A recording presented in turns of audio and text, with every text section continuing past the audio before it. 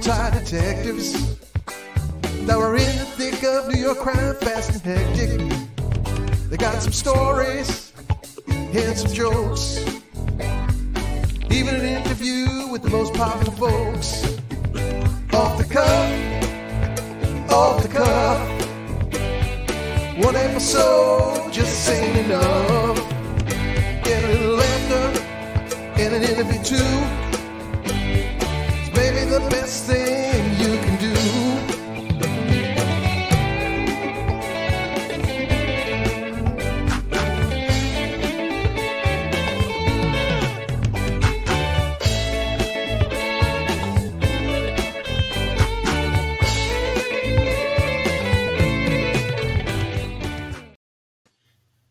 Hello, everyone, and welcome to Police Off the Cuff, Real Crime Stories. I'm your host, Bill Cannon, a 27-year retired veteran of the NYPD. And with me tonight, straight out of Brooklyn, my co-host, retired NYPD Detective Phil Grimaldi. How you doing, Phil? I'm doing pretty good, Billy, and I'm just glad to have a wonderful guest on tonight, my paisan from Brooklyn. So this is going to be a good one, Bill. You know something? When I go to Brooklyn, it's impossible not to have at least 50% to 100% Italians on my show. But it's all right. I get along with you guys, you know? Yeah, so folks, if you don't know, Michael Vecchione is retired, legendary Brooklyn DA, 30-year veteran. He ran the homicide squad. He ran the whole homicide bureau, was senior trial counsel. He's worn many hats. He worked for the NYPD. He's done everything. So talk about a guy who knows the in and outer workings of government. Michael Vecchione is one of those guys. Mike, welcome to the show. Thank you very much, guys, for having me back. I really enjoyed the last time, and I'm sure we'll enjoy tonight as well. Tonight, you're going to have even more fun, you know, because we're going to talk about the Cuomo brothers, you know. It sounds like the Rosado brothers from The Godfather, you know, exactly. but it's the Cuomo brothers. You know, this whole story, it's like you can't help but look at not only like corruption in politics, but corruption in media. The media is so complicit in these cases. And the media, when they have the balls to say, our job is to shine a light on things. Oh, yeah. When it suits your political background, when it fits your political ideology, then you'll shine a light on it. Other than that, you'll turn a blind eye for that. And during the tenure of Andrew Cuomo's 10 years as governor, he was known to everyone inside and outside of government as a bully, a big-time bully. And he got away with things, including major corruption, the Buffalo Billions. The Moreland Commission that was appointed to weed out corruption in New York State got too close to him. What did he do? He got rid of it. I mean, come on. Are you kidding me? It's like, and how about we didn't even touch upon the nursing home scandal? And we'll get into that a little further, but the nursing home scandal where 15,000 senior citizens could have been saved if they were put on a hospital ship delivered to the east side of Manhattan by President Donald Trump. But he didn't want to make Trump look good, so he put them in a nursing home and 15,000 people died. And then he tried to cover it up. How about writing a book on the state's dime, getting paid $5 million and then acting like that's okay, using state employees? No one lays a glove on him. Now, supposedly, the FBI is looking into this. Yeah, the weaponized FBI is looking into this. So let's see how he comes out of all this stuff, including all these sexual harassment. There's bound to be lawsuits about this stuff. And as I said, the press, the media is supposed to shine a light on corruption. Not only did they not shine a light, but they ignored it for 10 years. Mike Vecchione, thoughts? Well, let's start with the book for a second, because that one kind of hits home for me. I got to tell you a little story. When my boss, Joe Hines, was running for re-election, his last election, during the course of his campaigning, one late afternoon, early evening, he called me at the office, and he called me on my I guess he called me at the office. So I picked up the phone and he asked me a question. He wanted my opinion. Should I say this about this topic, or should I say that about this topic? So I gave him my opinion, hung up. Now the phone call, guys, had to last maybe 5 or 6 minutes. He loses the election. I retire. He's out. About a year later, I get notice that the Conflict of Interest Board is investigating me because they say that I violated the ethics rules of the city because I used a quote unquote government apparatus to have this conversation with Heinz. Now, I had to pay $1,000 fine. Plus, I had to pay a lawyer who handled the case for me. So when all is said and done, it cost me about $2,500 for this 6 or 7 minute phone call. Cuomo used his entire staff for the most part. And you can't tell me that they didn't use government equipment, copy machines, computers, and telephones to write this book. That if anybody says that they didn't, they're a liar. I'm telling you. And what happens? Nothing. So far, nothing. He doesn't get the J. Cope, which is another one of these phony ethics groups, doesn't do anything to take his money away from him because they should forfeit that $5 million that he got for the book. And I haven't heard any talk about some government agency fining him for using all of that equipment and using those people on state time to do a essentially a personal favor for this guy. So, and you're correct, Bill. It's the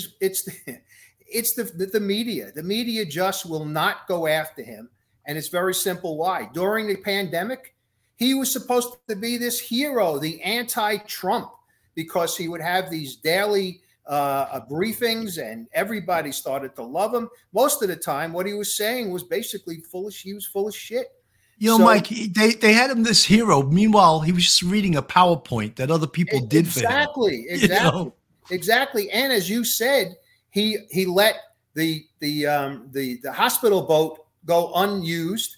He let the Javits Center, which was converted into a hospital by the Army Corps of Engineers, and then refitted to make sure that the ventilation system could handle the COVID. Right. That was done as well. How many beds did they use? I think it was like 14 beds were used the entire time. And meanwhile, hospitals were backed up. Nursing homes people were dying in nursing homes. And unfortunately, between 6,000 and 10,000 people were killed because of Cuomo, the quote unquote hero, who was building phony mountains about how, they took care of things and we beat the curve. And he had this stupid poster that he had printed up to show what a great guy he was. And I'm sure that was done on state with state. Mike, there was nothing more sickening than his appearances on CNN with his brother and goes, Mom likes you best. No, she likes you best. Oh, yes. I wanted to vomit. I couldn't even watch it. Exactly. I happened to, unfortunately, see the one where the brother had that big, huge Q-tip because it was supposed to fit. And I was so disgusted by it that I just turned it off. It was a joke. And now, how could you make a joke about such a thing? That was so disgusting. Every one of us knew someone that died from COVID, and even in the early stages of it. Never mind, it's a year and a half, almost 2 years later. To joke about something like that, that just shows you what narcissistic tendencies they both had, and it was really. You're right. It was stomach turning. The brother faked this return to his family from the basement. Meanwhile, he had some people talking about how he was out and about out in East Hampton. So, it's a joke, but nobody in the mainstream press would call them on it. No one, because the anti-Trump was the brother, Andrew. And I'm sorry, the anti-Trump was Andrew. They hated Trump so much that they needed someone they could hold up as the anti-Trump. And Andrew was doing it. It was the one. And with an assist by his brother, Chris, who worked for CNN. Without a doubt. It was the old 1-2 punch. Billy, I just want to give the viewers that might not know the history, people that aren't from New York, a little bit of background on Andrew Cuomo. By the way, today's his 64th birthday. He was the 56th governor of New York, born in Queens, went to Fordham University, graduated Albany Law School. He was an assistant district attorney in New York County. He became the HUD secretary under Bill Clinton. He was the New York State Attorney General in 2006, and then he was elected governor in 2010, reelected 2014 and 2018. Obviously, he had a very good career before the whole thing with COVID and the allegations of at least a dozen women of sexual harassment, sexual abuse, etc. So that basically is his career. I think he made all his political connections along the way that shielded him from a lot of the controversies. But once it got to the Me Too movement with the sexual harassment, and it wasn't one accuser and two accusers and three, when it got to be 10, 11, and even I think as many as 12 or more accusers, that was the beginning of the downfall. And then Letitia James, the Attorney General, started an investigation, which was the New York Attorney General. And in August 10th of 2021, he said he was going to step down within 2 weeks, which I thought was absolutely horrendous. How does he get to pick when he was going to step down? And in that 2 weeks, he commuted sentences. He gave himself a golden parachute, obviously. We all know how politics work. He didn't give away those commuted sentences and pardons for not some type of And Philly, you know who he pardoned? He pardoned Bowden, yes, the father of the San Francisco DA who murdered two people during the Brinks robbery in Nyack, Rockland County. And that's why people in Rockland County want the damn bridge named back to the Tappan Zee as fast as possible. Exactly. Yeah, you know, absolutely. His cohort, Bill Clinton, pardoned the mother of that. Yes, that's right.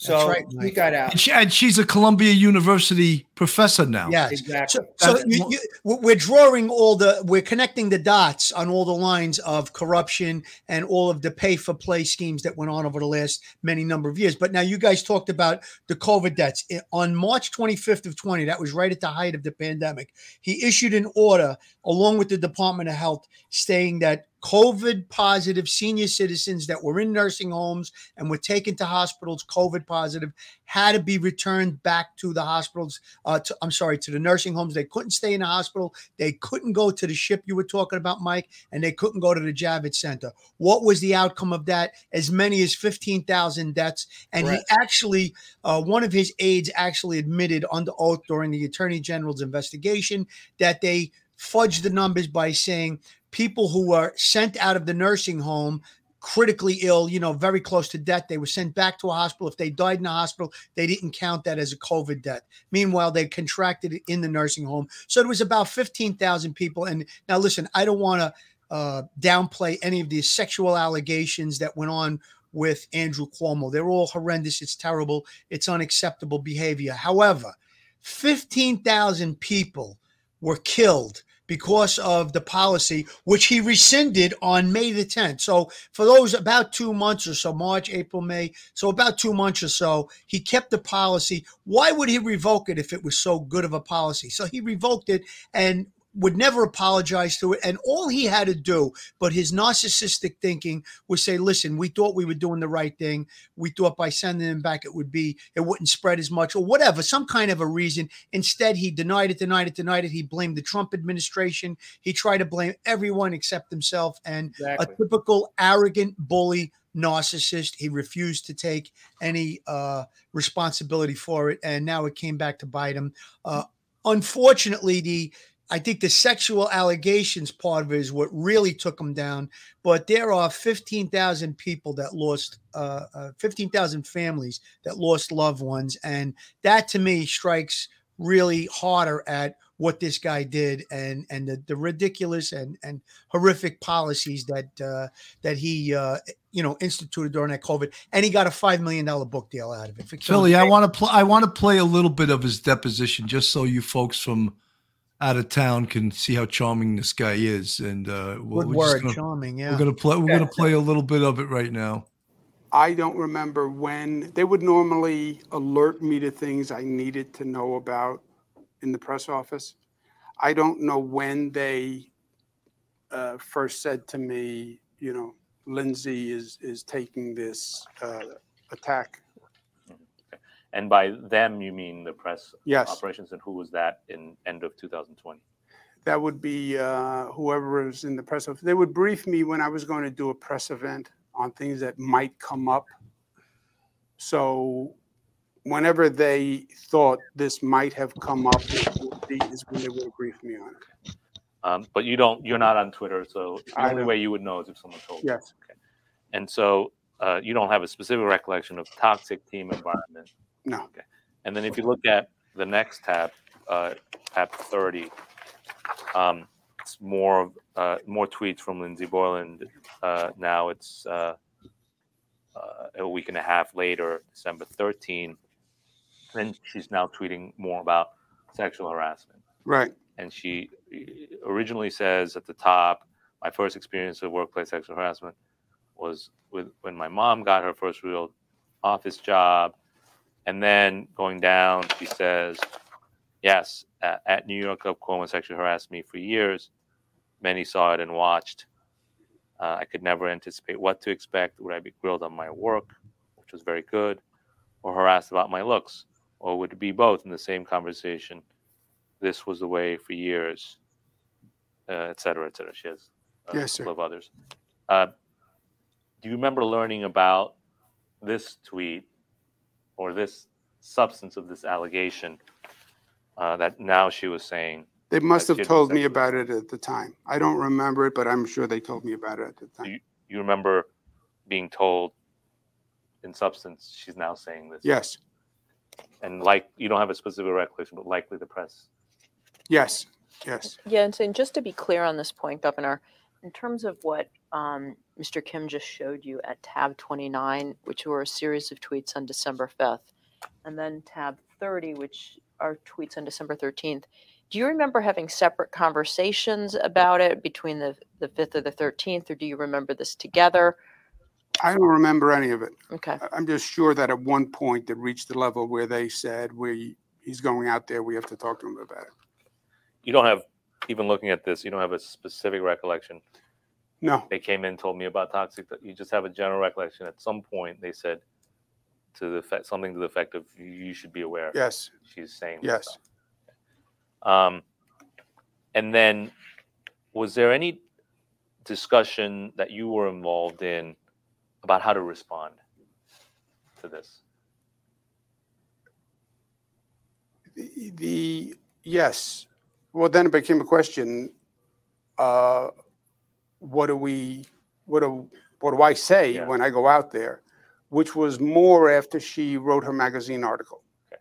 So putting aside, and we'll get what you should say if you're asked at an event, press event or something, about what you and the executive chamber should do to respond or react. Was about what I should say. I am the responder, right? So it was about when they ask me, what do we say, right? So putting that to the side, how about, should we do anything? Well, that's all part of the same thing. Okay. Were there any discussions that you were part of where people said you or others discussed releasing documents relating to her issues? I do not remember having any conversations about releasing the items about the complaints against her. I don't believe I was involved in that. There was a protracted group discussion about what is the best way to handle this and what to say. And who was part of these protracted group discussions? Everybody and their mother. Okay. Everybody had an opinion. And who, like Melissa DeRosa? Melissa had an opinion. Steve Cohen had an opinion. The press office had an opinion. They then would ask outside advisors, what's their opinion? They then talk to lawyers. What's your opinion? Then they talk to advocacy groups. What's your opinion? Because you need to say something. There's not an option. Go say nothing. But obviously a high level of sensitivity has to be taken in what you say. It's amazing. It's almost like what a lawyer who is representing a rapist, how he has to approach the jury so as not to prejudice the jury by being too hard on like cross-examining a witness. Exactly. And I was thinking exactly the same thing. The questioner was very deferential almost to him as opposed to pressing him. And believe me, as a cross-examiner, who I've done it a lot of times, he could have really pressed him in many. For instance, he asked him who was part of the discussions, and his answer was everybody and their mother. Well, that's not an answer. Right. Right. Exactly. The reason he asked that question is because they now want to call in all of those people to see. Well, Mike, a smart Brooklyn DA would say, could you name some of those mothers? Yeah, exactly. Exactly, Bill. Exactly. I just want to bring a sentence in from the New York Times that's from this deposition. He stated, in my mind, I have never crossed the line with anyone, but I didn't realize the extent to which the line has been redrawn. That could be Bill Clinton. Absolutely. He must have went to the Bill Clinton school of bullshit. Well, listen, guys, he was there when Clinton and Lewinsky, when Clinton was having all of his Lewinsky problems. In fact, if I'm not mistaken, I read that he's the guy that gave Clinton that cigar, the infamous cigar that that he used. Yeah, he says he got it from Cuba, and he told Clinton, "Don't say anything where I got it from. Don't ask, don't tell." And that's what, if I remember correctly. But he knew exactly how to handle this, or the way he handled it was the exact same way that Clinton handled all of this stuff back with Lewinsky. So yeah, he had training, let's say, as to how to handle it. In fact, there was one question somewhere along the line, I remember exactly what the point was, but he said, well, it depends on what the definition of the word, and I forgot what the word was. It was girlfriend. Okay, girlfriend. Well, I guess it depends on your definition of what a girlfriend is. Right. And that's a Clinton line. Clinton used that same thing when he said. But Mike, you know something? I blame the questioner not to double down and say, I want to know the answer, and he didn't double down on him. Like Cuomo started asking him questions.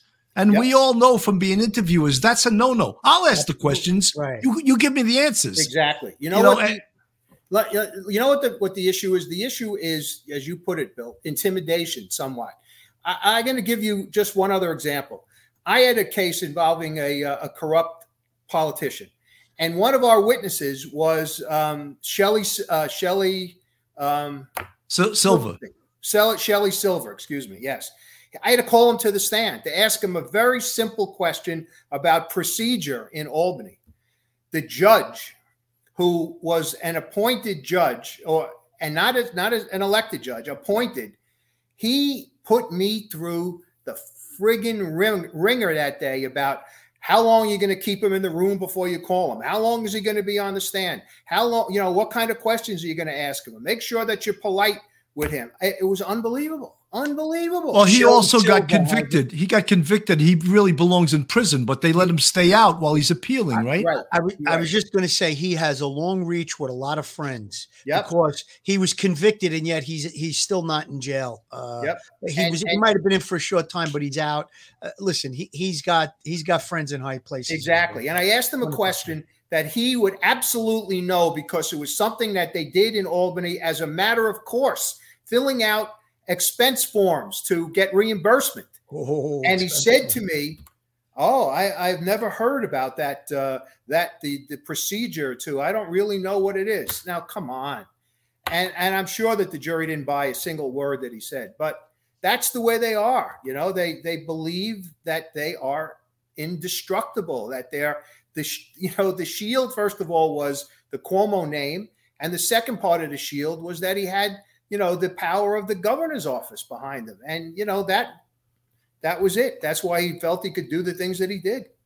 Don't forget, too, where he came from, Mike. He was in the federal government under Clinton.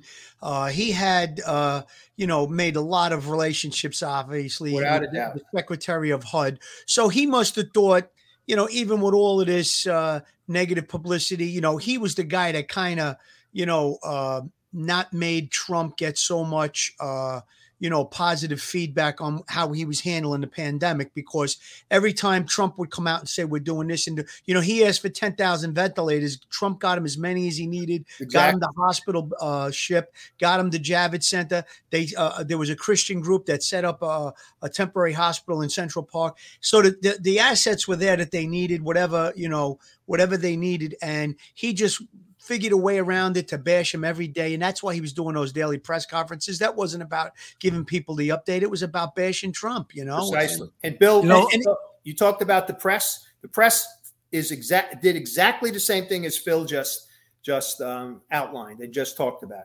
They protected these guys. Anybody who was anti-Trump got protected with the press. And they're still getting protected. It's, you know, you saw in the beginning of when Trump was going to get him the ventilators and everything, he actually came out one day and said, listen, everything I've asked for, the president has given me.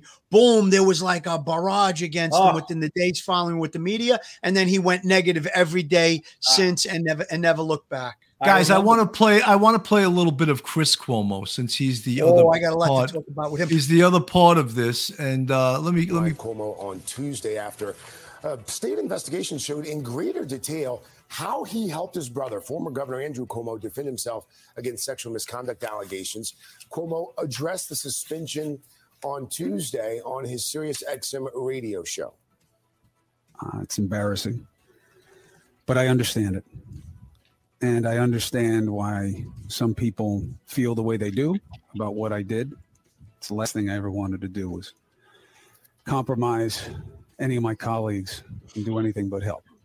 That was Wednesday on the SiriusXM radio show. As for Cuomo's future, CNN says it is up in the air pending further evaluation.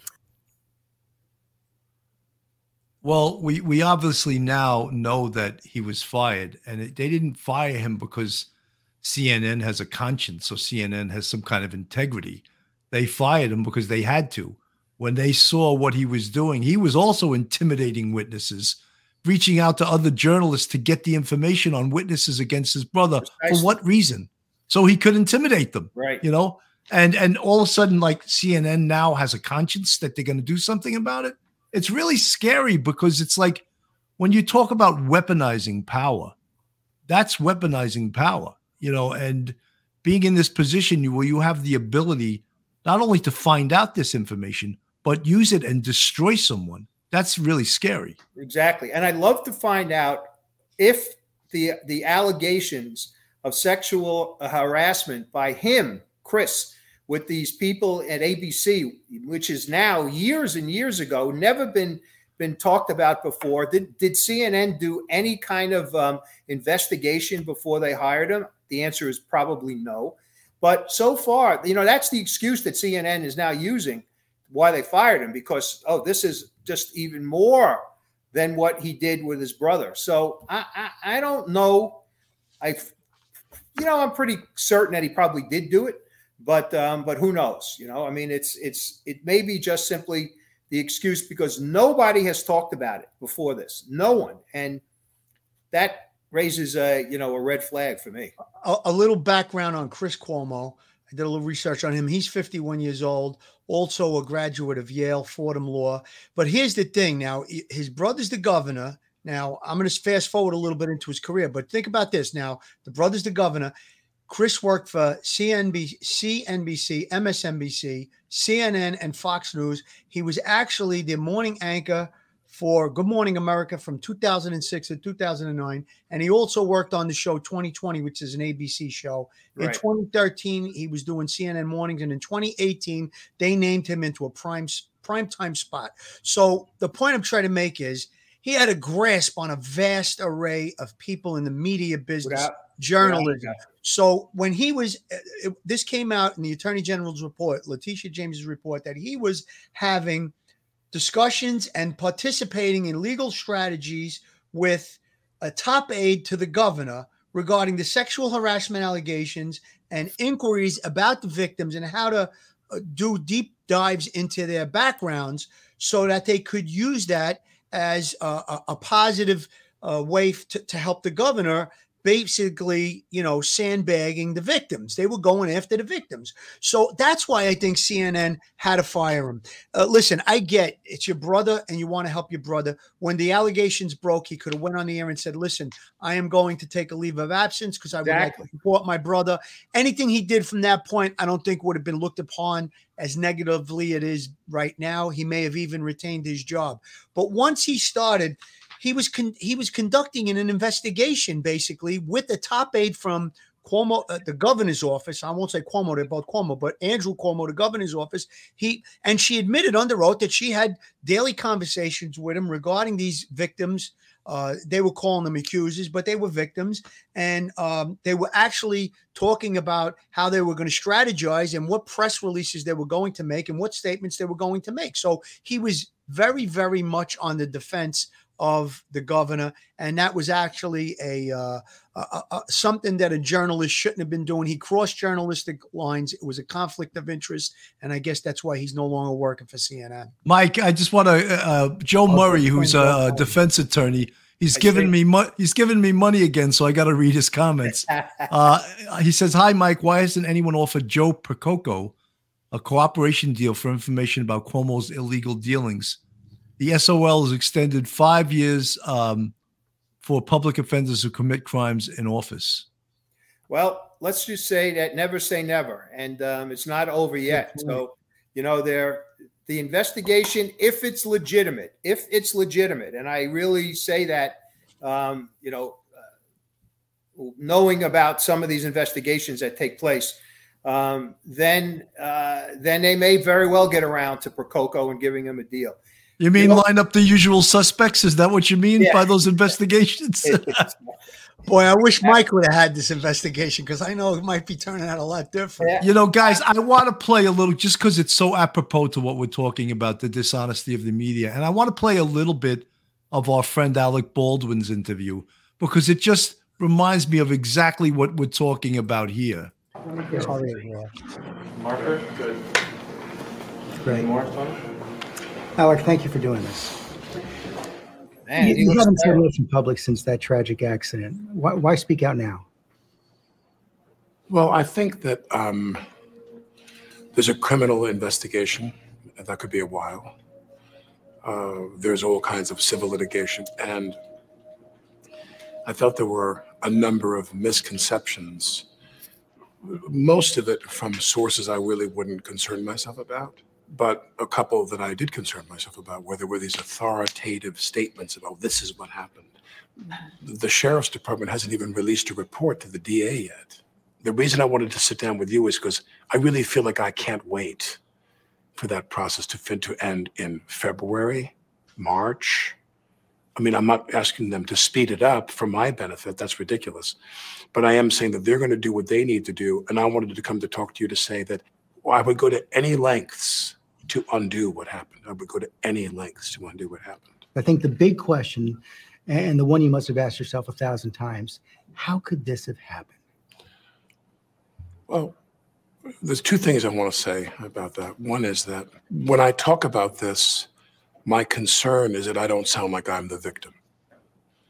Because there is a victim. There's a woman who died, and my friend got shot. He's my friend. And she was a new friend. I met her and we worked together on some of the mapping out of what we're going to do on the film, which, in the movie terms, if you go make a movie with Scorsese, you and the DP don't sit down and they solicit your ideas of how to make the film. You know what I mean? In the case of Helena, we sat down collaboratively and talked a lot about what we wanted to do in that a precious amount of time we had. But I want to make sure that I don't come across like I'm the victim, because we have two victims here. And the second thing is that all of what happened on that day leading up to this event was precipitated on one idea, and that is that Helena and I had something profound in common. And that is we both assumed the gun was empty, other than those, dummy rounds. I want to get into more detail on the day in a minute, but let's take a step back.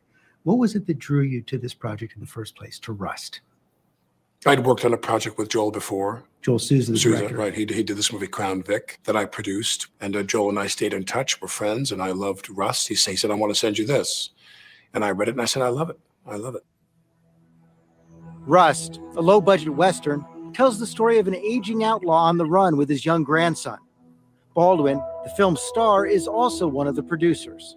Very excited. Very, very, so excited that we finally got this made, because every independent film has many false starts, and when it finally goes, you feel like a plane. When you finally get some lift under your wings, it's very, very gratifying. I am a purely creative producer.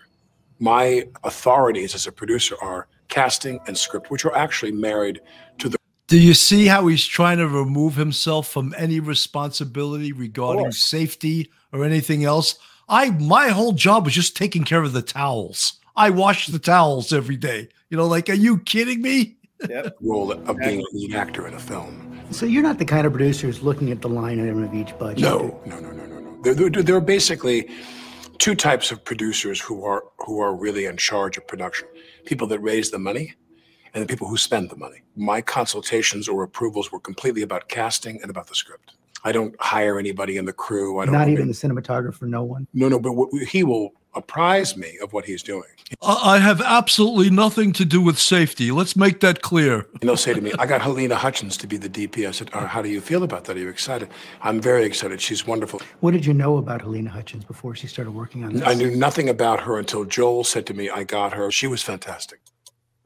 Helena Hutchins, the talented cinematographer praised by many in the industry, was a trailblazer in the field historically dominated by men. Make sure we don't see people walking around like walking there. Ready?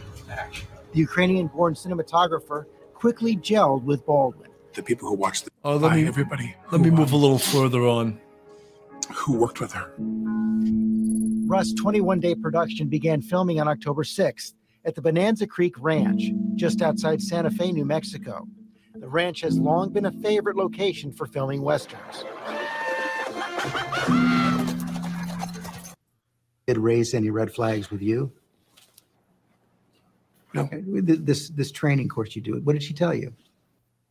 She said things like, remember, this is a blank round, so you have to create the discharge yourself because there's no projectile. So if you shot the gun, you go bang. When we roll the camera, you got to go bang and have the gun snap back. You have to create that. She would give you little tips about firing, and she'd say to you, when we're done, point the gun down. When we're done, you give the gun to me or to Halls, only those two people. Dave Halls was Rust's assistant director, also known as the first AD. Seen here in this IMDb photo, he was responsible for keeping the production on schedule. Sometimes we would be on a set that was a very, very cramped set, and they wanted people in that room on an as-needed basis.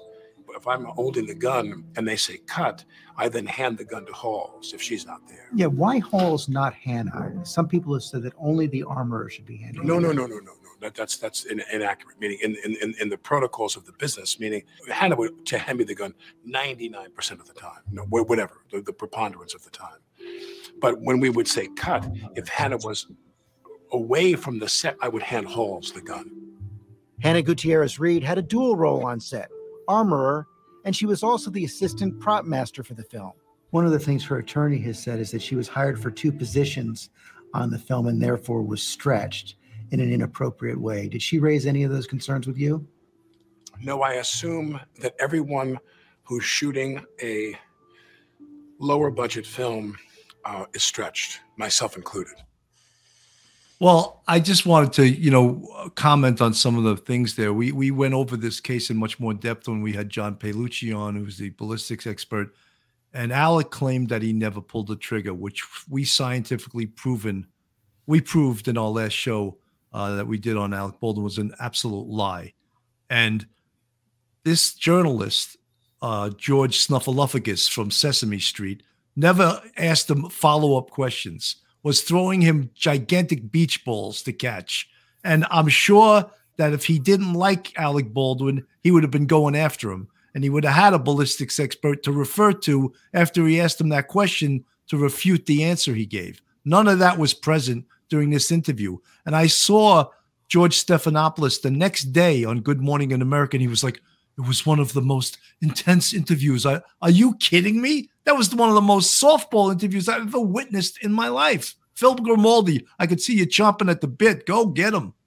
Well, basically, he used words like preponderance, which is a legal term. So he obviously went over things with an attorney, which I guess that's almost like standard in a situation like this. Why he did it was really trying to get out in front of everything. He knew that, the investigation, it was far out enough from the actual incident that he can now talk about it, but it wasn't to the point where they were going to make decisions on whether there's going to be criminal charges or if there would have been any civil cases going on. So he was trying to get out in front of it. And listen, it's all choreographed, like you said. The thing that got me with that whole interview, and I went over it the last time, when he said, Stephanopoulos asked him if he was guilt, if he felt the emotion guilt, if he felt guilty. And at quarter of a second, he said, no, absolutely not. Now, I use the scenario, if somebody cut the brake lines on my car and I pull out of my driveway and I, God forbid, ran over a kid on a bicycle, I'm feeling guilt, even though it's not my fault. He should have never said that. I think the torrent of negativity that came his way afterwards, he had to pull down his Twitter accounts. He did himself no good. Mike, I don't know. What's your opinion? You think he did himself any good with that interview? No, I don't. I think he was horrible because basically what he did is deny. That's essentially what he did.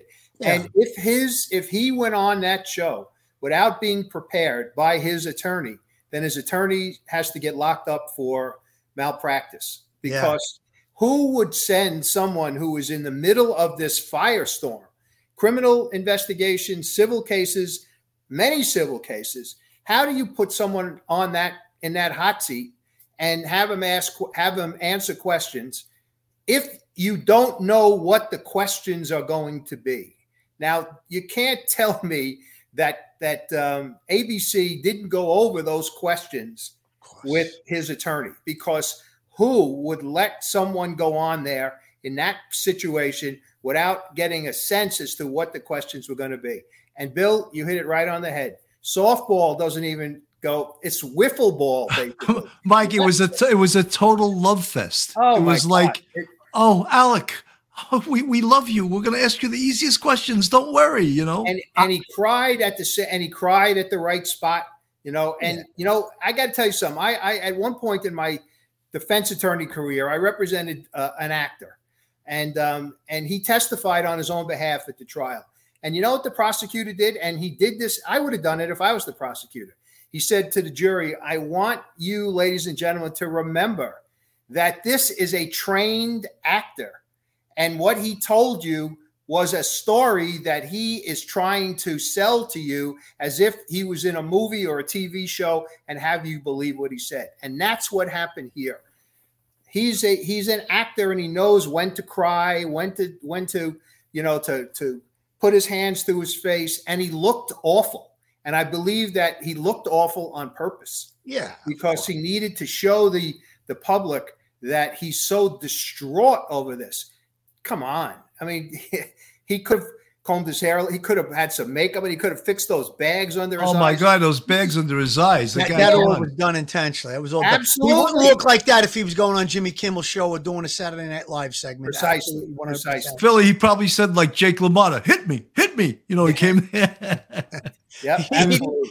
Yeah. Listen, he was trying to, and he said, I haven't been getting much sleep and that whole thing. But look, I think that one of the things that they probably discussed beforehand, because it did not come up, was this is going to be off limits.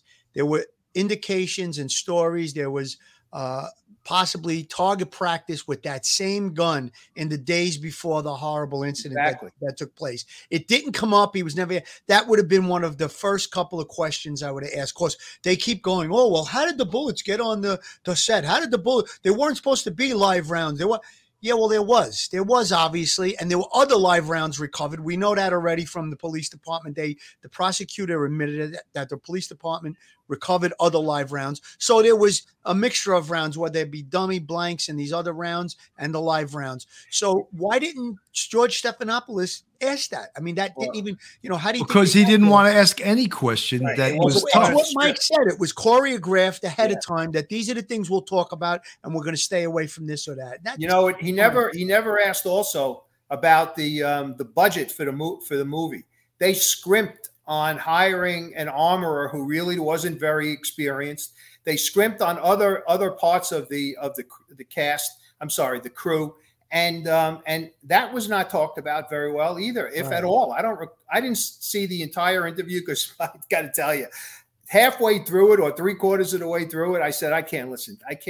Well, he touched base on one of the points. Now, what you're talking about, there were people that were quitting because the hotel room that they stay in was like an hour's drive away, right, because it was cheaper and stuff like that. And he said, oh, well, when they came to me with this problem, like a day before the incident happened, I said, oh, I'm going to give some of my salary back to get you guys better accommodations. Yeah, I can imagine. And then the guy quit the next day. So it was all self-serving. You know, Mike. Yeah. Philly, let's take a quick commercial break and we'll come right back. Joe Murray, attorney at law. Have you found yourself in a jam? Are you in need of legal counsel in the New York area? Do you need a victim's advocate? Well, Joe Murray is your man. He's not only an experienced trial attorney, he's also a retired 15-year member of the NYPD. He literally knows both sides of defense. His website is jmurray-law.com, and his telephone number is 646-838-1702, or you could reach Joe on email at joe@jmurray-law.com. Folks, if you want to watch things from a police perspective, watch a show where we're trying to get the most eclectic guests you can have in real crime stories. Police Off the Cuff, Real Crime Stories is your show. If you can assist us on Patreon, become a member of our Patreon. We give some extra videos. We talk to our customers on Patreon, our subscribers, our fans. We also have a YouTube channel where you guys can, there's like 5 or 6 levels. For the bucket, $2.99 a month, $6.99 a month. Beverages, backyard beverages with Cannon, coffee with Cannon, whatever you want to call it. $9.99 a month. Polish my rack. $24.99 a month. Dipped in butter. And for the premiere, $49.99 a month. Heated dipped in butter. There's only one guy at that. I want someone else to get some heated dipped in butter. Join our YouTube, please. Feel what that heated dipped in butter feels like. All right. Who doesn't like warm heated butter? That's right, warm butter. You know, steak or lobster. Come on. That's right. So, folks, it's like, we're trying to. Besides covering these stories, there's got to be humor to this, and there always is humor on this show. And comparing some of these characters that we have in the media, and what is their motivation? And it's clearly biased. And I'm not going to say that Fox News isn't also biased. They are biased, but of course they are. When they do things like this, there's a certain agenda. And when they use the word journalism, I don't know if journalism exists anymore. Bill, there's something though, like you brought up Fox News. They have journalists and they have commentators, and they put it out there like this show is a commentary by this commentator, and then during the day when they have their news shows, those are supposed to be journalists. Listen, they might be a little swayed one way or the other. They have their own opinions about things, obviously, and they're not afraid to put that out there. That's why I give them credit. Whereas, these other CNN and CNBC, they seem to be very, very slanted in the left direction, and they absolutely tell outright lies. I just want to stop one real quick second about Chris Cuomo. I left this out. When the whole thing broke about whether or not his brother was involved in these sexual allegations. In March 2021, he came on the air and said, listen, I'm not going to comment on any stories related to my brother. So he took himself out of the mix for that.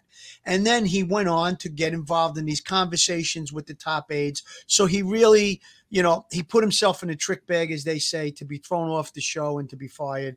And I just thought that was worth mentioning about him. Well, Phil, there was one other thing he mentioned. He said also, he promised his viewers that he did not go out and try to solicit information from his sources to help his brother. And that turned out to be a complete lie, because under oath to the investigators, he admitted that he did do that, as we now know he did do. Yes. Oh, I'm sorry. Here we go. It's to you who watch my show. And thank you for that. You're straight with me. I'll be straight with you. Obviously, I'm aware of what's going on with my brother. And obviously, I cannot cover it because he is my brother. Now, of course, CNN has to cover it. They have covered it extensively, and they will continue to do so. I have always cared very deeply about these issues, and profoundly so. I just wanted to tell you that. There's a lot of news going on that matters also, so let's get after that.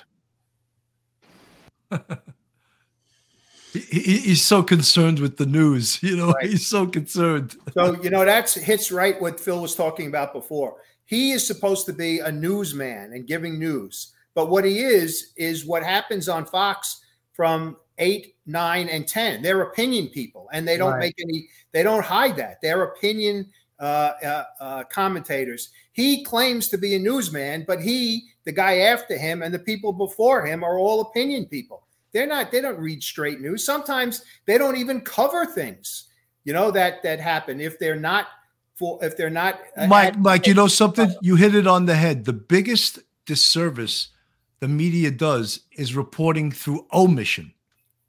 Exactly. It doesn't agree with their narrative, so they just don't report on it at all. Hunter Biden laptop, anyone? Yeah. And that's exactly right. And now when they've done polls of people who voted for the president, learning for the first time that there was this whole laptop situation, they said 10% of the people who voted for him said they would not have voted for him had they known about the laptop situation. That if that was the case, that means Trump is the president today, not Biden. So it's that's what the media does, and they do it on purpose. And guys, they're still doing it. They still hide certain stories. They still don't report the whole tragedy in Wisconsin. Yes, they haven't reported on that in detail like they did with the Chauvin, Chauvin homicide. That is it caught a quick media cycle, and then now it's out of the news. And yet, with the kid that killed all the kids in the high school last week, I mean, granted, that's a horrible thing, and they should cover it. But they put the other thing that guy was actually a terrorist. He was legitimately a Black Lives Matter terrorist, and they dropped it. And it's disgusting how we're supposed to have. Listen, in what we do on podcast and in television. Media, there's a certain part of it that is like a little bit of show business. Now that's what they were doing at CNN. They weren't reporting the news. They were conducting show business. They were only showing one side of it, not reporting other things. Then you can't call yourself a journalist, because a journalist, you're supposed to report.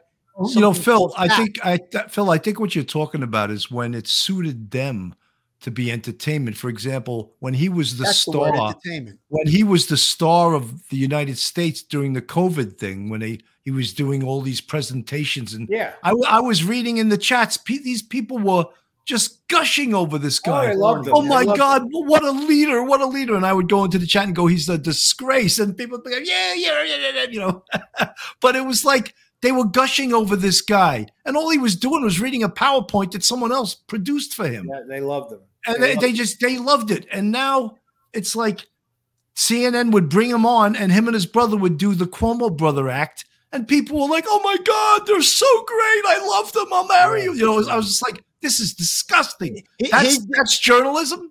His demeanor, Andrew Cuomo's demeanor, when he gave those presses every day, he had a just certain way about him. He was a bit of a commanding, and he just was very slow and methodical about it. And even though you could tell he was full of shit, what he was saying, it sounded believable. It sounded like the right thing. I mean, how could you make a claim that putting people who were infected with COVID back into a nursing home, which that's the highest risk category, is elderly, and you're going to put them back there? That makes sense, but he sold it to the American people. And when people were dying, they didn't want to believe. They were like, no, it was Trump's fault. They just wanted to point it at Trump. It was really sickening and disgusting. And he just had a way of he put on a good act. That's what it was. It was an act. After he rescinded that order in May of 2020, why didn't the press ask him or ask him about all of the people who died in the nursing homes as a result of that order being in place? No one asked him that. No one asked him, well, why didn't you send them to the Javits Center? Why didn't you send them to the hospital ship? No one asked that, because the press was looking to do what they were told to do, which is don't make him look bad. He's our anti-Trump hero, and we can't have you making him look bad. That's what that was all about. Mike, let me ask you something. Sure. Does Andrew Cuomo recover from this, and does he run for office in a year, 2 years, 3 years? Does he recover from this? You want my gut reaction? Yes. Yeah, I agree. I agree with you. Yes, he does. He does, because there are, listen, look at how horrible a career the guy who's in the White House has had over the course of the last 50 years. He has done nothing. He never passed a piece of legislation. He's been caught lying about his career, about his background. He just is horrendous. Also, allegations of sexual harassment on the president. Yes, as well. absolutely. Completely ignored in the media. All of that sniffing of the hair of these little girls, and that woman who made the allegation during the and look where he is now. He's in the White House. After all of that, the guy is the typical perfect swamp politician who, has gotten along because he gets along. That's the bottom line, And so, yes, I believe that there is the possibility that Andrew Cuomo will run for office again. Hey, and he believes it too, guys. He has already started to talk about running for attorney general. Yes. So, I agree with you, Mike, because he's just an arrogant bully narcissist. Yes, and he is. What is a narcissist? If you look it up in the dictionary, it's, I didn't do anything wrong. I'm going to be able to run again. He's going to take that stand. It's all about him, not about the victims and not about the 15,000 people he killed. It's about him. Now, there's one caveat to that. If he is convicted of a crime, and if it's a felony crime, then he will, of course, be barred from holding office. Right. If it's a misdemeanor, he still can hold office, but it's very, very doubtful that he would. The one of the things that we haven't talked about, but I feel that it's one of the most insidious things that has happened during this investigation is, and I'm sure she didn't do it on her own, Melissa DeRusso called a woman who used to work for, who was working for the MTA, to ask her to call a former staffer of Cuomo's out in California to test the waters to see if she was going to jump on board with these other women and if she had heard anything and was going to testify and going to come on board. And the conversation that they had, these two women, was the recording of it was of in California, you need to have a two-party approval, consent to record someone. And that may very well be a problem for everybody. And if it turns out that DeRusso, and I'm sure she's going to say this if she gets put in handcuffs, hey, listen, guys, he told me to do this. Right. He told me to do it. Well, now that question about Percoco, that's when it comes up, because maybe Percoco has information that can back up the way that Cuomo runs his office and the way that he intimidated people. So that could very well stop him if he gets convicted of a crime. Lover of the Law, new YouTube member of Police Off the Cuff. Thank you so much for joining the Police Off the Cuff family. We appreciate all you guys who are channel members, all our Patreon members, and just all you folks that are subscribed that listen to us. And, we call this Police Off the Cuff Real Crime Stories. And in the daytime, I have Coffee with Cannon, but sometimes I call it Bitchin' with Bill. Sometimes I think this show becomes Bitchin' with Bill, Phil, and Mike, because that's what, former cops, that's what we love to do. We love to complain, and I'm sure DAs are no different, right, Mike? I was going to say a former prosecutor is in the same boat as you guys. So, he likes to complain as well. Yeah, we love to complain. So why not? This is our venue. This is how we complain. I don't call it complaining. I call it giving my professional opinion on things. And some things are just so obvious, like with Chris Cuomo faking his quarantine. He came out of the basement and then the day before he got into an argument with somebody while he was out riding his bike. The guy saw him and said, "Aren't you supposed to be quarantining?" He's riding a bike without a mask. So listen, I'm not saying that, you can't go on CNN and say, "Oh, quarantine and you should be wearing a mask and you have to stay away." And then you're out not doing it. It's so hypocritical. It's ridiculous. And I really think that karma got both of these guys. I believe in karma, and it came back to bite both of them on the ass, and no love lost with either one of them. Hopefully, let's hope that doesn't happen, Mike, that Andrew winds up running again for office. I think Chris will find his spot in media somewhere along the way. There we go. Put it up. Cleared by CDC. A little sweat. Yeah.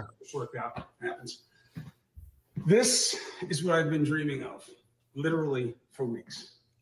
My wife, what a liar. She's cleared by the CDC. She doesn't have fever. She doesn't have the symptoms anymore. More than 7 days from quarantine. We're still a little scared, so I'll just give you one of these. Just give you one of these. Just give you one of these. Just give you one of these. Bella has, of course, taken the video. This is the dream. Just to be back up here doing normal things. Thank you for being so nice to me. Thank you for taking care of everything you had to. Thank you for taking care of me. And Bella, thank you for stepping up and now adding family videographer to your resume. Yes, she's rolling her eyes. Mm-hmm. Wow. It's not for me. Thank you. This is for when we go outside. That's what we have to do now, all of us in New York. So anyway, I'm back. Let's get after it. Unbelievable. You know, guys, you know how much of a hypocrite he is. It turns out that there were reports that his wife was bathing during this time in some kind of bleach and some kind of other kind of stuff that, to fight all of this stuff. Meanwhile, I would bet you dollars to donuts that when Trump made that stupid statement about drinking the bleach, and it was a joke, and clearly everybody should have taken it as a joke because it was. I mean, no one could take that seriously. I'm sure that this guy was criticizing him, and yet now we find out that his wife was doing something similar to what Trump was saying you should do. Can we use it? Can we use that stuff to help us? But yeah, he made like a facetious statement, and they took it as like, oh, he said you should inject bleach into your body. Exactly. That's not what he was saying. Now, one thing about Trump is this: when you look at the President Biden that's been in president for about a year now, he doesn't take questions. He does a press conference. He makes a zillion mistakes. He obviously can't find his way. Trump would get up there and ask questions until there were no more questions. Right. He was the president. Every day you heard from him. Now, and even going back in history, you didn't hear that many statements or press conferences from the president. Like guys, I have to show this video, and then we're going to make comments after this because this is the famous Fredo video. Which one this is? Anchorman Chris Cuomo lashing out at a Trump supporter who insulted him. I'll throw you down these stairs like a punk. What was the big insult? The guy called him Fredo. I didn't insult you. You called me Fredo. You know my name's not Fredo. He's referring, of course, to Fredo Corleone, the loser brother from The Godfather. I can handle things. I'm smart. I'm smart. Everybody says like dumb. It's smart, and I want respect. For Cuomo, whose big brother Andrew, governor of New York State, it's a big-time slur. Fredo is from The Godfather. He was that weak brother. Isn't that your And brother? they use it as an Italian aspersion. Any of you Italian? Are you Italian? It's an insult to your people. It's an insult to your people. It's like the No, you're an insult to the Italian people. Exactly. The delight of the president, who is no fan of Cuomo's. What Chris Cuomo did was horrible. His language was horrible. He looked like a total out-of-control animal. He lost it. CNN says Cuomo's rant was justified. Chris Cuomo defended himself when he was verbally attacked with the use of an ethnic slur in an orchestrated setup, the network said in a statement. We completely support him. He's also getting support from an unexpected source, his TV rival, Sean Hannity from Fox News. I say good for Chris Cuomo, Hannity tweeted. He's out with his 9-year-old daughter and his wife, and this guy is being a jackass. Go take a swing. You want to call me Fredo? Take a swing. Also on Team Cuomo, Anthony Scaramucci, the former White House communications. Oh, I don't like him. Co-host the podcast Mooch and the Misses. My heart was because he got ambushed. There was obviously a camera on him. What happened to this guy's neck? Triggered him. Yeah, really. Young children, and he got defensive. Cuomo is now speaking out, saying he regrets losing his cool. I should be better than the guys baiting me, he tweeted. No need to add to the ugliness. I'll throw you down these stairs like a punk. That's not really an ethnic slur. That's a nice. No, you know something. Phil, Phil. Exactly. It's not an ethnic slur at all because he invented that. He invented it's a that slur on the to spot. the person. He's an idiot. That's why I called I him. can't tell you how many times when I talk to my brother and my cousin Joe about Cuomo before the Fredo thing, I swear to you, and I can't begin to tell you how many times I said, I'm so embarrassed that this guy is Italian. I mean it. I said it because he was doing thing after thing after thing. Exactly. Even before the pandemic stuff. He was an embarrassment to himself, to his ethnicity, to the Italian people. And they both proved that they're both shadrols. That's the only way to put it. They're both shadrols. But you notice all of a sudden he turned into like a wise guy. Exactly. You know? He was the ethnic slur. Believe me, he was the ethnic slur. Yeah, exactly. God. The reason for showing that, my second part of that question, will Chris Cuomo ever work in broadcasting again? Oh yeah, Without a doubt. Without a doubt. When the smoke clears, somebody will say, "Oh, name recognition. All these women like him, or whatever." Blah, blah, blah. He's got a big fan base. Boom, he'll find a spot and event. Listen, it happened to the guy from Channel 4. Oh God, I can't think of his name. He did the evening news. He's got light hair. I can't think of his name. Oh, not Brian Williams. Brian Williams. Yeah. He's back on. The other guy from CNN was But Brian Williams was just a liar. They like liars. Dan Rather was a liar too. Yeah. He's working again. Now he's doing rock and roll. He's interviewing rock and roll stars now. Wow. Listen, bottom line is he'll find a spot. I'm sure of it. No doubt. Hey, listen, look at the cast of characters on MSNBC. That's even worse than CNN. Oh my God. And so, I wouldn't be surprised if in a month or two he gets hired over there, or I would say by the summer he'll be working again. That's what I think. I could not believe that he was making $6 million a year. I could not believe that. I didn't think CNN made $6 million a year as a network. They probably don't. And you know the other thing that's going to happen with CNN is apparently they were sold to another company, and I read somewhere that the guy who bought them, his idea is to transform the network back into a hard news network and not keep it the way it is right now, because it morphed into this this political opinion all day, every day. Right. So it was owned by Ted Turner years ago. Yes, exactly. And he back started in the 90s. Hey Phil, some people in the chat want to know, how do you spell Shadrul? I spell it Chadrule. Shadrul. Exactly. But listen, I did an interview. There was an interview with CNN back in the 90s. I think it was around 94, 95, about Russian organized crime. We worked with a guy, a producer by the name of Jim Polk. They were excellent. And it was a show called CNN Presents. It was a Sunday night show. It was an hour-long show. And at that time, they were journalistically okay. They reported facts and we had a great time with them. But now they went into this, it's all about opinion, and it's all about, they're almost like a third arm of the Democratic Party now. No doubt about it. Yeah. And I don't want to get into politics so much, but it's almost like you have to, you have to address it. I mean, it's obvious what they do, as far as him getting work by the summer, I would agree with you, Mike. I really believe that could be, but there are at least two sexual harassment allegations. One was from a boss from 20 years ago. She came out and said that's a problem. So he might have a little trip up there, but I am sure one day soon in the future he'll be back on either radio, cable, or something like that. He'll be back. He's not going away. Hey Phil, he already made me an offer, police off the cuff, real crime stories. He wants to buy us out. You don't buy me out, I buy you out. Yeah, right. That's what he was told. No, you're a Shadrul. You don't buy us out, we buy you out. You don't buy me out, I buy you out. I've been making bones in Vegas while you were banging cheerleaders. Yeah. Since we're going to talk about The Godfather and Fredo, bring that up. Well, you better start calling him Mo from now on. So that Mo Green. Mo Green. Let me tell you a little story. There was this guy they called Mr. Las Vegas. His name was Mo Green. Someone put a bullet in his eye. That's classic. And that was, that actor was right. I accepted it because it was strictly business, right? That was Lee Strasberg.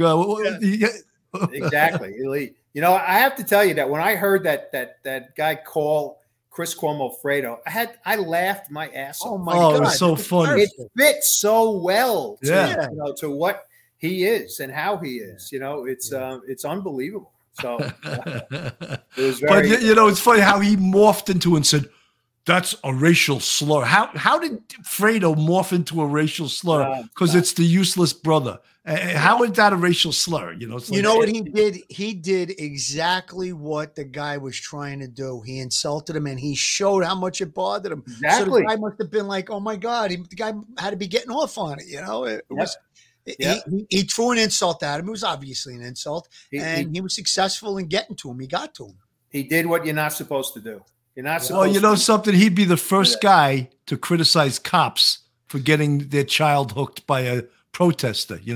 Like he was the guy that said, "Oh, since when does it say that protesters have to be peaceful?" Yeah, it says it in the first few paragraphs of the Constitution. Yeah. I'm sure he laughed his ass off when about the time that those cops got doused by the water on the street. I would bet dollars to dollars they had a big laugh over that. Let him put a uniform on, go stand on the front line of the protest, be cursed at, spit at, bottles thrown at you, and then assaulted with fire extinguishers and God knows what else. Then say to me, "Oh, what does it say in the Constitution that it has to be a peaceful protest?" Bullshit. Hey, at the Michael Brown shooting, he was out on the street jacking up the crowd, like going to the gangbangers and actually encouraging them. I was like, this guy's a reporter? Are you kidding me? Yeah, he wanted to have a good shot for CNN. It's really demoralizing when you think about how the press is in this country today. It's just unbelievable, and I have to tell you that, guys, I have stopped for the most part watching. I don't watch network news at all. And I get most of my news from reading, and I always, no matter what publication I read, I always read it or take it with a grain of salt, because I know that the story is not entirely true, no matter where it stands, no matter what paper it's in or in magazine, and that's not the way that that life should be. We shouldn't have to live that way, but we do. Phil, someone in the chat spelled Shadrul, Cidrule, snow lion, Southern Italian dialect, cucumber or stupid. Austrians also call stupid people a cucumber. Okay, see, now, I'm glad that you put that, because that CIDR, we say it maybe with a little bit of a heart of an accent. I was putting the CH in there, Shadrul, but that makes sense. That's probably the actual spelling in Italian. Exactly. See, guys, you learn something here. You learn something watching police. Exactly. You learn all kinds of different words. And I didn't know it was a cucumber till just now. I didn't either. Yeah, it is a cucumber. I like cucumber or stupid, because we know what it means for these guys. I thought the definition was just stupid person. That's basically what it was. But the old Italians, like my grandfather, my father, and you have to also add this in with it, Jadrul. You got to add. How about another one was Shemanud? Oh, Shemanud. When you're a Shemanud, it's like, what is it like? You're walking around and you're going to walk into traffic like you're a real moron. Yeah. What are you doing? Exactly. You can't cross the street without getting hit by a car. You're a Shadrul. Hey, how did this morph into Italian 101? Well, you know what? No idea. Guys, I'm going to tell you. Italian from Brooklyn. What do you expect? Exactly. And we speak the Brooklyn Italian, because if you go to Italy and you say those words, they look at you like you're a Jadrul, Yeah, right. But that's not the same. This is Brooklynese Italian. But the best part is Billy loves it. He's always he calls you up. He goes, "Oh, it's doing Shadrul." It's great when an Irish guy uses Italian words, because it doesn't have the same seriousness of it, I got a feeling you got a little Italian blood in you. DNA I don't know. Yeah, that's right. Guys, we're at an hour and 12 minutes. So usually around this time, I like to give last words. And Phil, I'm going to go to you first. You can give your last words. Last words. Mike, first of all, thank you very much. We called you last minute. This all came together like last night. Billy said, maybe we'll do a show on the Cuomos. And he actually told me to reach out to you last night. It got past me. And then I called you earlier today. Thank you for coming on. We appreciate your expertise. Obviously, your resume speaks for itself as a tremendous prosecutor for all those years in the Brooklyn DA's office and a criminal defense attorney. So thank you for coming on. One last word about the two Cuomo brothers. When I was in Catholic school, 5th grade, Sister Thomas Bridget used to say, and it fit, Thomas Bridget, don't get too big for your britches. That's what these guys did. They got too big for their britches. They thought who the heck they were, and now look where they are. Sister Thomas Bridget, I hope you're still alive. Thank you very much for that quote. I always remember that. There we go. Mike, last words. Also, Mike, if you got anything to plug, feel free to plug it right now. Well, I want to, first of all, thank you again for having me back. And I love with you guys, being on with you guys. It's always a kick. And Phil, it was not a problem that you sent me that text that late. I was happy to do it. I was told you I was in the middle of preparing some things for my new book, which is coming out in the spring, called Homicide is My Business. And that's the plug that I'm going to give. I'm not going to bore people with all of my plugs. Go on Amazon. You can put my name in, and you'll see my books and my short stories come up. But the last word I have to say is that all of this, we've been laughing and we've been talking about this, but I believe it's sad.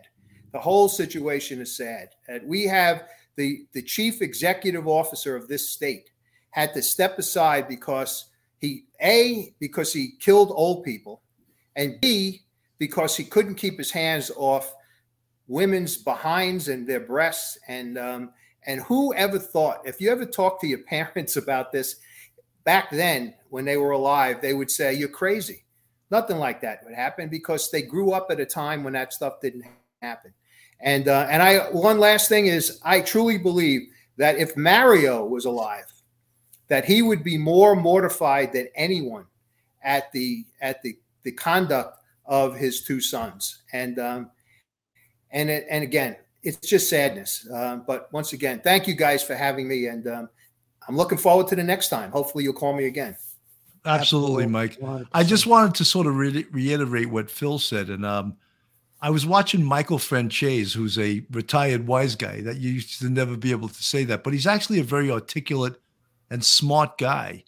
And he did a show on the Cuomo brothers, and he said, in my whole life in the mafia, he goes, the only people that met a violent end were guys who were bullies.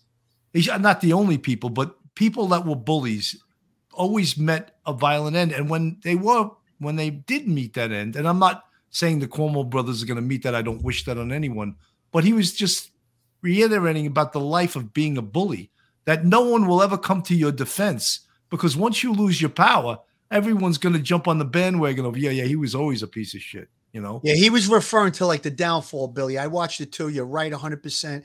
It was like, now this is your downfall, because when things started to get bad, they had no friends. Nobody would help them because, they were really bullies. Exactly. Arrogant bullies. Because people were just waiting for their opportunity to jump on that bandwagon and say, no, they always were like this, and now they have no friends, but yep. Well, this was the way of the world. This was the punch in the face that they should have gotten a long time ago, the proverbial punch in the face. When a bully does that to you, the first thing that my dad told me was, you can't stand there and just take it. You gotta help. Right. And that's it. Punch him right in the nose. And that's what this was. This was finally the punch in the face that they deserved a long time. And it was ago. a 1-2 punch. Both of them got it. Exactly. Those two shadruls. Yeah. So, folks, thank you so much for watching Police Off the Cuff Real Crime Stories. We really appreciate all our subscribers, all our fans, and we got some big things coming up. My God, 2021 is almost over. We got to think about 2022 and all the great things we're going to do in 2022. Anyway, folks, have a great night. Guys, gentlemen, good night. Thank you for being on the show. Stay good night, safe, guys. everyone. Thanks for having me. You'll be back, Mike. Thank you. One episode just ain't enough.